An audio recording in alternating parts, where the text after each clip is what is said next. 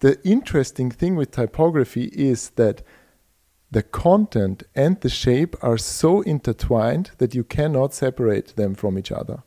They become one immediately. So it's always melted together, and this fascinates me so much because it always influences each other.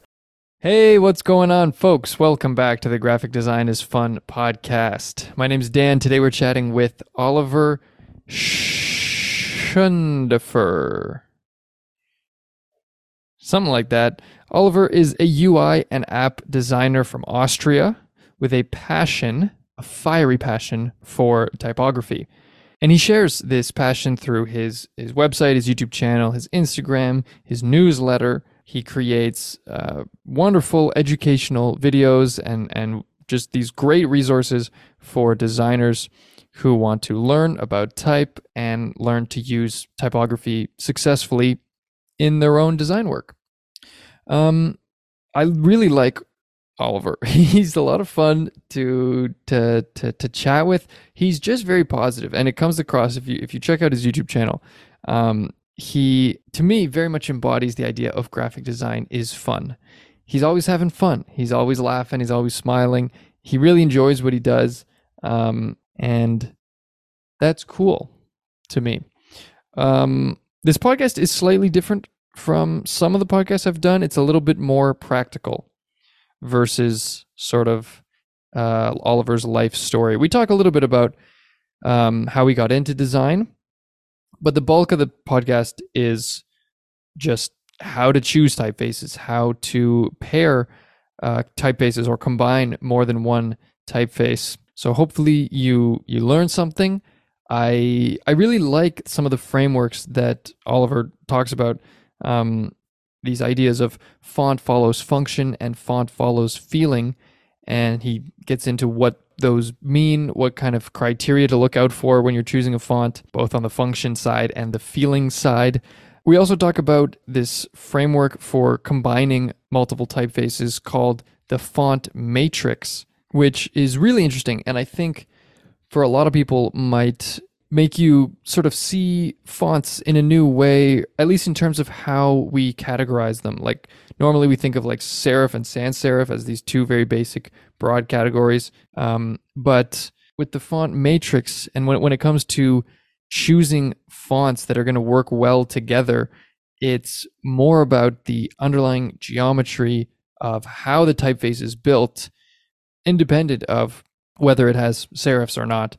And yeah, you know, it might make you look at fonts a little differently. Who knows? But hey, without further ado, let's get into the episode. I hope you enjoy this conversation with Oliver. I don't know how to say his name. Schöndorfer, I think. Oliver Schöndorfer.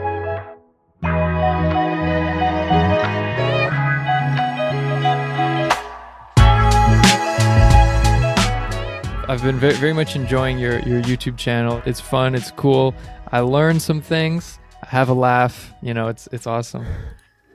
Oh, that's so nice to hear from you, because as you might also know, in this field, it's very lonesome in the making.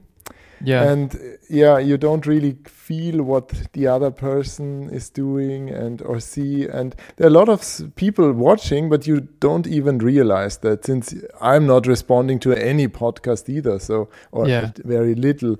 But it's always great to hear that things are received on the other end. It's always awesome. Yeah, I know what you mean. Like, I feel like unless you have a very, very big audience, you don't really hear any like feedback. You know, you might get a few comments or an email, but you're mostly just putting things out, and you can see the number of views, but that's it. And it doesn't like really feel like those are actual people, you know, until you hear it like from someone directly.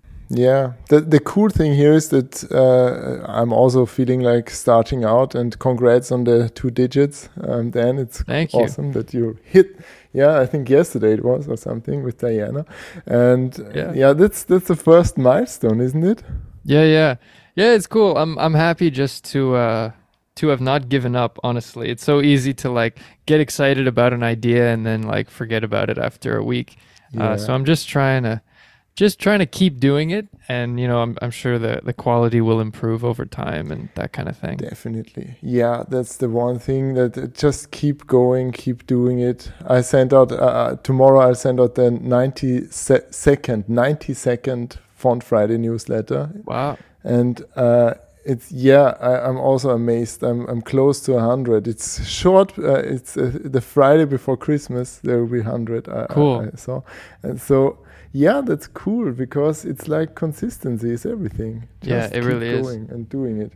Yeah. Yeah, so I wanted to ask you like how you got started doing some of the stuff you're doing. Well, maybe we could start with how you got into design in the first place, and then eventually how you got into more like Sure. educational stuff with Pimp My Type and all that. Yeah, you can always connect the dots from later on. Basically, I think there's a Steve Jobs quote, as always, a Steve Jobs quote, and and in hindsight, you can always connect the dots. That's a quote. Yeah, I've heard that. But when I think back, I did like a newspaper at school that when at elementary school when I was, and I don't know how old was I, 8 years or something. This was basically my entry point into, let's say, graphic design, since it was a newspaper. Yeah.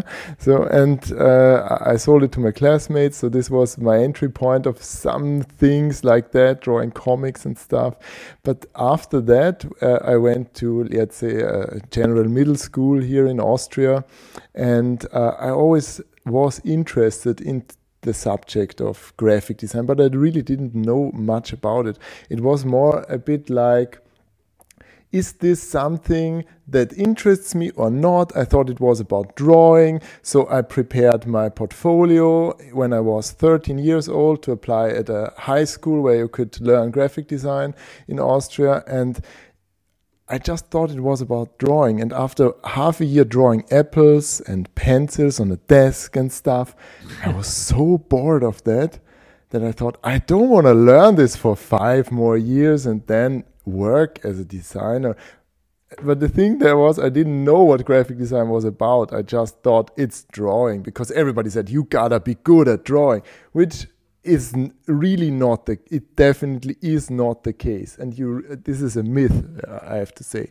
And there is a very different skills doing a good layout and organizing information visually and drawing. Drawing was kind of an entry barrier back then because you had to draw stuff. Okay, but now we have computers that can do that for us. So that kind of how the job changed. And after I graduated from high school, I decided to give it another try. And then I applied for university and or design school here in Austria. And it was really a pleasant experience, since in between I started doing web design, learned about HTML. It was the early 2000s, so everything was kind of fresh and new. A lot of GIFs, MySpace, all this stuff. Made a Star Trek fan page. So this was my starting point for design, and I was amazed what you could do and publish and see. And with typography, I really got introduced to the subject at design school at the age of 19, when I learned from my design professor or typography professor, Giovanni De Faccio from Italy, from Venice. He's just such a charming, calm and amazing person, and I'm grateful all my life that he ignited this passion for type and typography in my heart. And from there on, it's just, this is what I really enjoy most. It's choosing typefaces and applying them in your design because they make such a big difference. And this is also what motivates me the most doing a project. This is the most fun part, just picking a typeface. I wish I could only do that. So, oh man, that's awesome. It kind of goes back a little bit to something I talked about with Diana, like how great it can be to have like a really good teacher that really can kind of change like the whole course of your career, basically, if they're really inspired. yeah. But let's talk about, what you love, typefaces. How would you say that one should go about choosing a typeface? Yeah, definitely. I always follow two principles. So the first one would be that there is font follows feeling, and then we have font follows function. And some years ago or some time ago, I said, no, font follows function and then font follows feeling. But I think it's more or less the other way around, because the interesting thing with typography is that the content and the shape are so intertwined that you cannot separate them from each other. They become one immediately. A word is in a typeface, set in a typeface, or written by hand, or whatever. But it's one thing. You cannot say, only look at the content and ignore the shape, the typeface, and the feeling this creates. So it's always melted together. And this fascinates me so much because it always influences each other constantly. And you have to decide for something. You can never say that anything is neutral. It won't be. Never, ever. It always transmits some kind of feeling or emotion. So, and this emotional part is when we think of a very competitive market and a lot of different things, then you really want things to connect to the audience. And if there's no emotional connection, it doesn't matter if it's functional, I think, because then if you're not ready to consume it, or if you don't, so this is what I think on one hand. On the other hand, there's a great quote by Eric Spiekermann.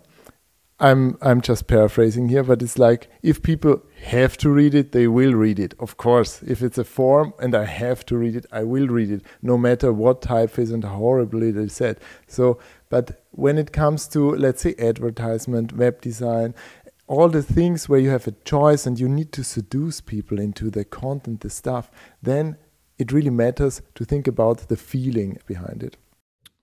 And so when I look at a typeface and it conveys a certain feeling or a certain kind of personality versus another typeface, yeah, like how would you put into words how that even happens, or why it is, or what characteristics of a typeface make it have a certain personality? I mean, there's, serif and sans serif. There's all these little kind of details that we can list out, but how does that then turn into like a personality or a vibe, I mean, I know that's a hard question to answer maybe, but no, it's actually not. The you gotta do your research. That's the first part, because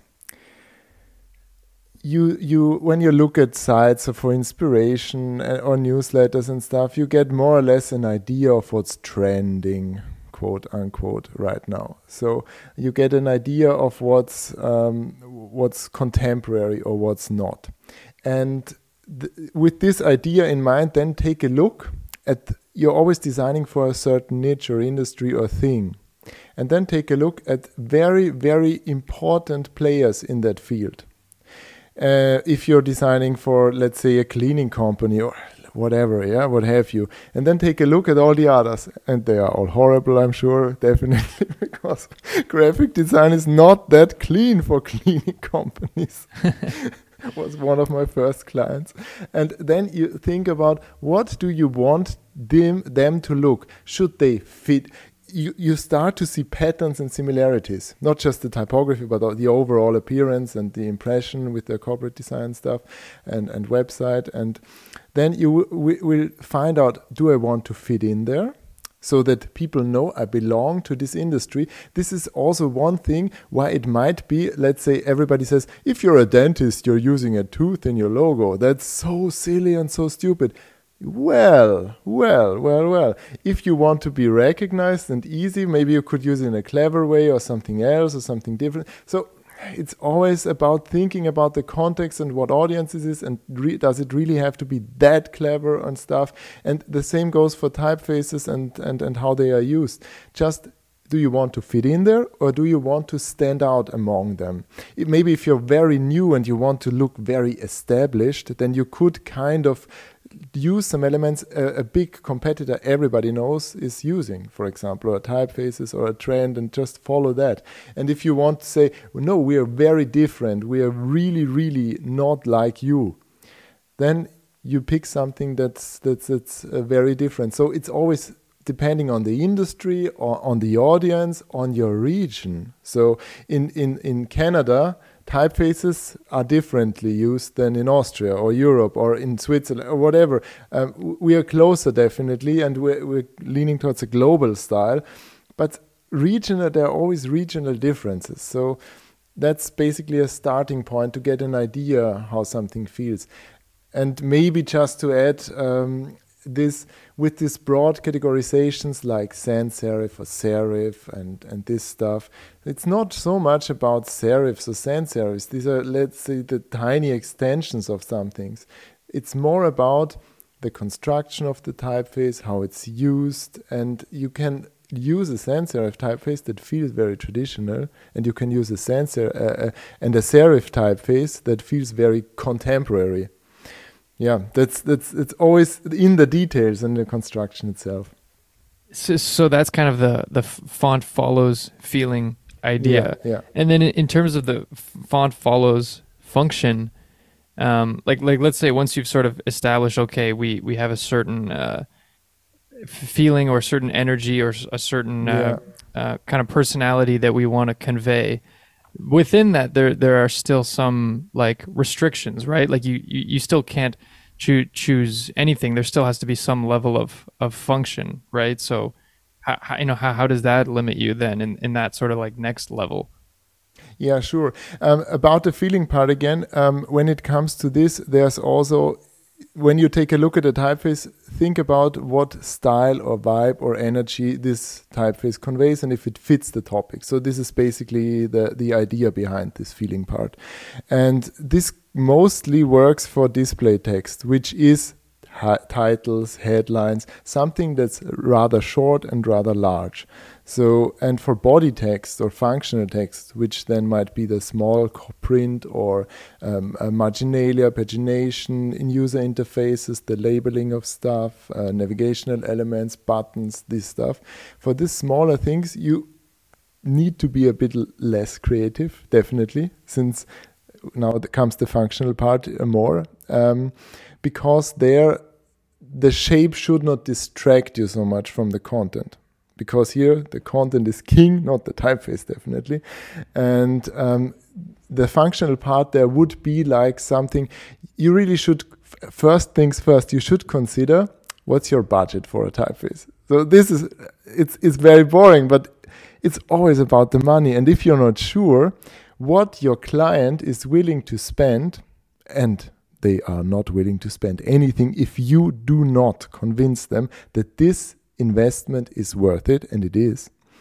So you really have to set the stage for this and say, okay, let's say we have a budget of $100 or $200 or whatever, depending on the project kind of, or $500. If it's an app, you always have to have a bit more since the licensing tends to be more expensive there.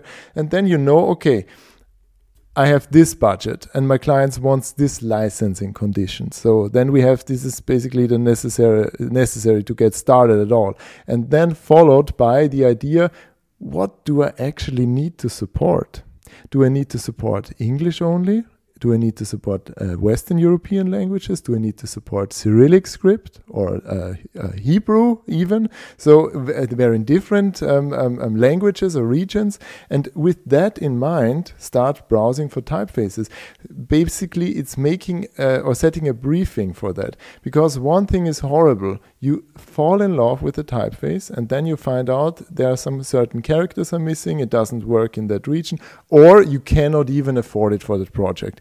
So this would be then it's the basic starting point of all.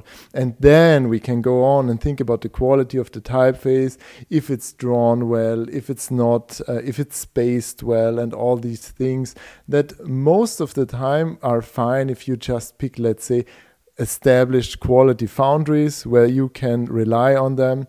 And a lot of Google or free fonts are also fine, but they are mostly overused then. So this might be the downside of that. So just to get started with this very basic and boring stuff, but that's your job as a designer, basically.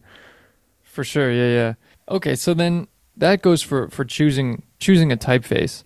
Now maybe where things get even more interesting, and a question that a lot of designers will come across is pairing typefaces. Okay, I have one and I need a second one, and they need to look good together, or they need to complement each other. And then you just run into a million questions of like, how different should they be? How similar should they be? And it's it's an art form. People write books on this stuff, how to pair typefaces. I know that's something you've talked about a lot. So what's your advice? Yeah, when it comes to pairing typefaces, this is the thing. When you have to Google or browse it and stuff, there are no hard and fast rules that you can follow except like pairing a sans and a serif. But it seems so or let's say there are so many serif typefaces and so many sans serif typefaces, and they don't look the same, even though they are sans serif or they are serif. So can I combine anything with anything? That's the thing. It's a good rule of thumb or an idea, but the approach I would use is, first, you should start out with deciding for a primary typeface, and ask yourself, do you need a secondary one or a third one or a fourth one or whatever? You can basically you can mix as many typefaces as you want. No worry about that. It's cool. If it looks good, go for it. The question only is why do you want another typeface? Do you want it because your primary typeface does not convey that feeling you want to convey? Or do you want to use it because your primary typeface does not have the function it should have, maybe for a monospace, because you have some code snippets in there, or maybe for, let's say, very tiny text for your captions. And your body text, it works fine, but when you set it very small, it doesn't work at all, because it's too delicate, too thin, it becomes not readable. But there's not a style or a weight for that. So you want something that's maybe similar, but works in that condition. So that's the whole question. So when I would start with that is, what's my primary typeface? And then I set this primary typeface, because you don't want to have too many variables. You don't want to pick two typefaces and always switch. It makes you insane. I'm sure you're familiar with that. Well, I like what you're saying in terms of like, we're starting with one, and then you have to ask ourselves, is this like doing everything it needs to do? And if and only if it's not, then we need to add another typeface, either because it doesn't have the right feeling or it doesn't have the right function. Yeah, I like that, because then you're not overcomplicating yourself for no reason. Yeah. And then when you have, let's say you have decided for your body text or for your headlines, for titles and stuff, and then you want something for then you want to pick something. And the question here really is, do you want your combination to be very contrasting, or do you want it to be very similar? It's easier to make it very contrasting than it is to make it very similar, because you can always use, and this is a tip if you don't want to spend a lot of time with that, just set it in a different weight or width and use sans or serif, whatever, because when it's bold and the heading is bold and the body text is regular, or it's ultra or whatever, you have so much contrast regarding the weight. It won't be that obvious that they are very different in their construction or stuff, because the contrast is the first thing you see. So you can kind of hide this a little. You could also set it in uppercase. You could also set it in maybe just color is also a thing where you can change or disguise these things. So you don't have to spend too much time. And the further it's apart, the easier it is as well, because then you don't really have them so close together and you don't really compare them so closely. The problem is, the closer it is, the more problematic it becomes, like in a caption for a text or marginalia or what have you. So everything that you really need to combine very tightly, maybe you want to emphasize something within your text, but not in bold with another typeface because you're cool or whatever. Because you want your emphasis to be different than just the bold style or the italic style, because this would be too conventional, or because it might not fit the theme of your project. Then it becomes harder.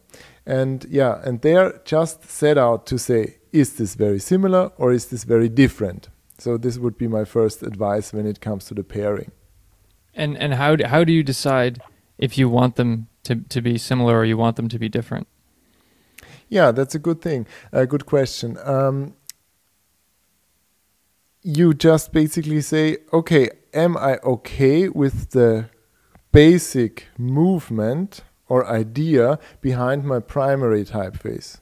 Is the feeling or the idea behind the primary typeface brilliant, but it just doesn't work for that case? For my headlines, I love it for my body text, but for my headlines, I need something tighter, because on a mobile phone, it's horrible. There are too many line breaks, and I want this to be more compact, and I want this to be large but compact, so I need something like a condensed or compressed or a narrower typeface that more or less looks and feels the same but has this specific feature. How do I find this then? So this would be an idea to say, okay, I want this to be similar, but I want it on a functional level for my design to be, to come with that.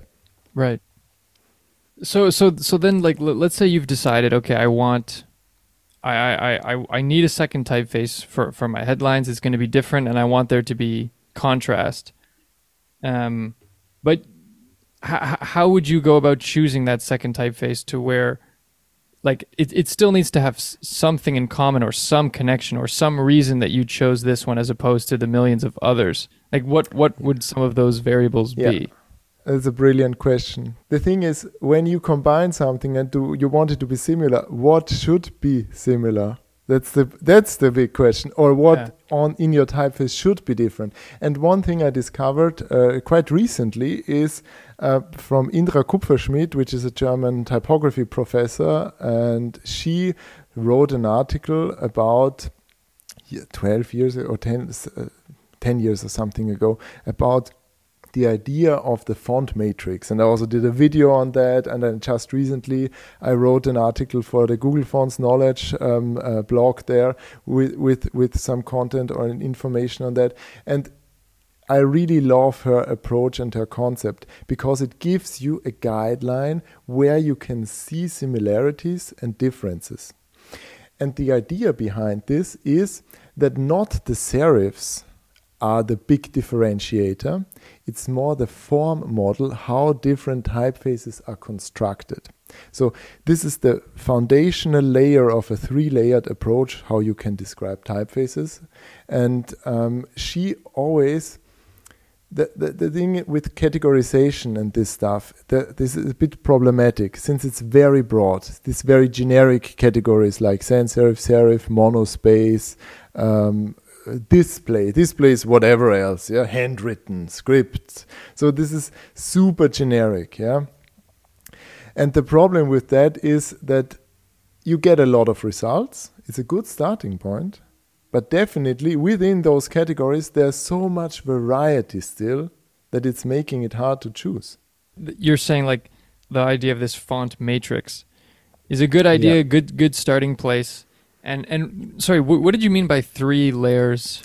Yeah, it's a bit hard to explain it on an audio format only. But as I said, there's a good video from from me by me about this. And the idea behind it is you have this foundational layer, which is the form model, and most typefaces fall into one of 3 categories.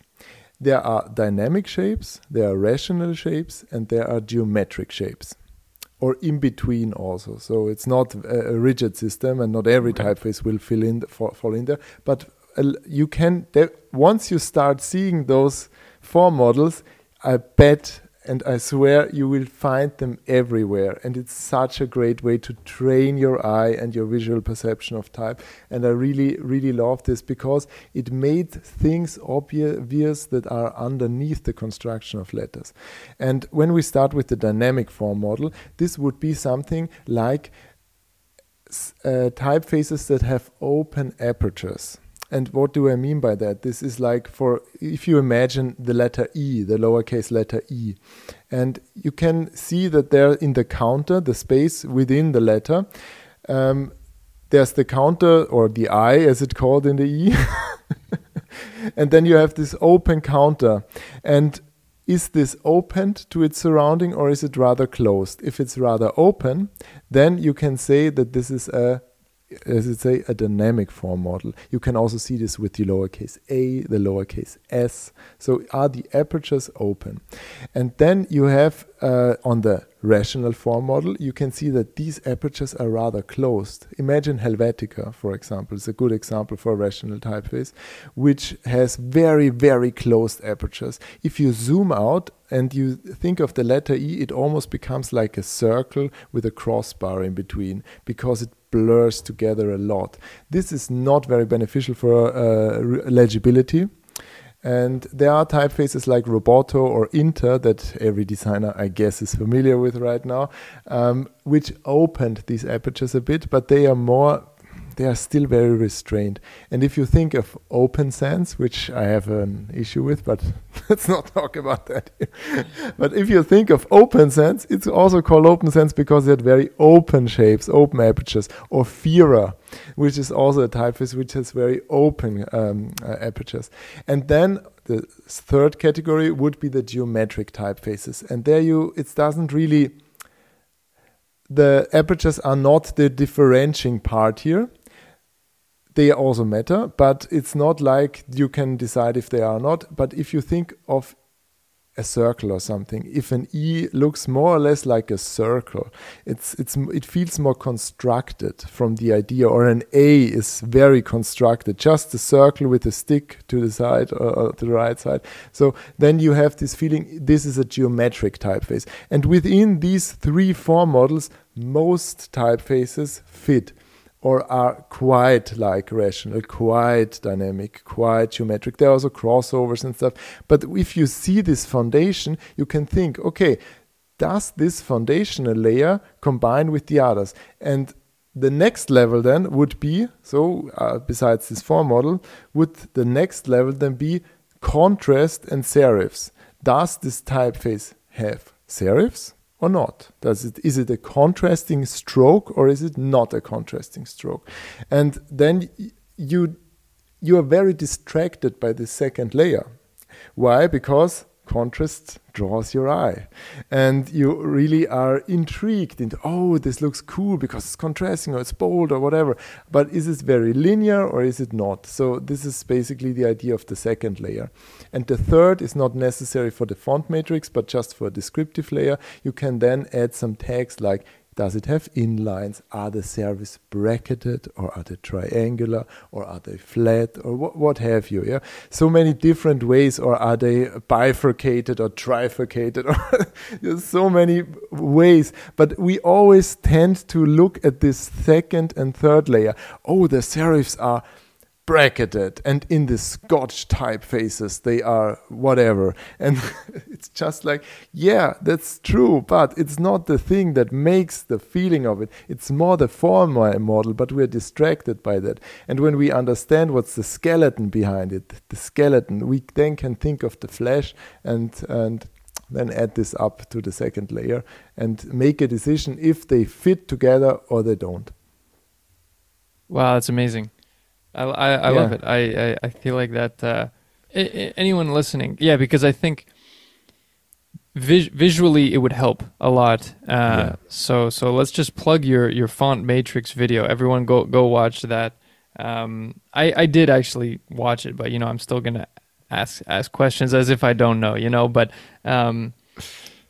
yeah. Okay. Well, wait. What is your beef with Open Sans? And because you have a whole thing about swearing that I will never use Open Sans again.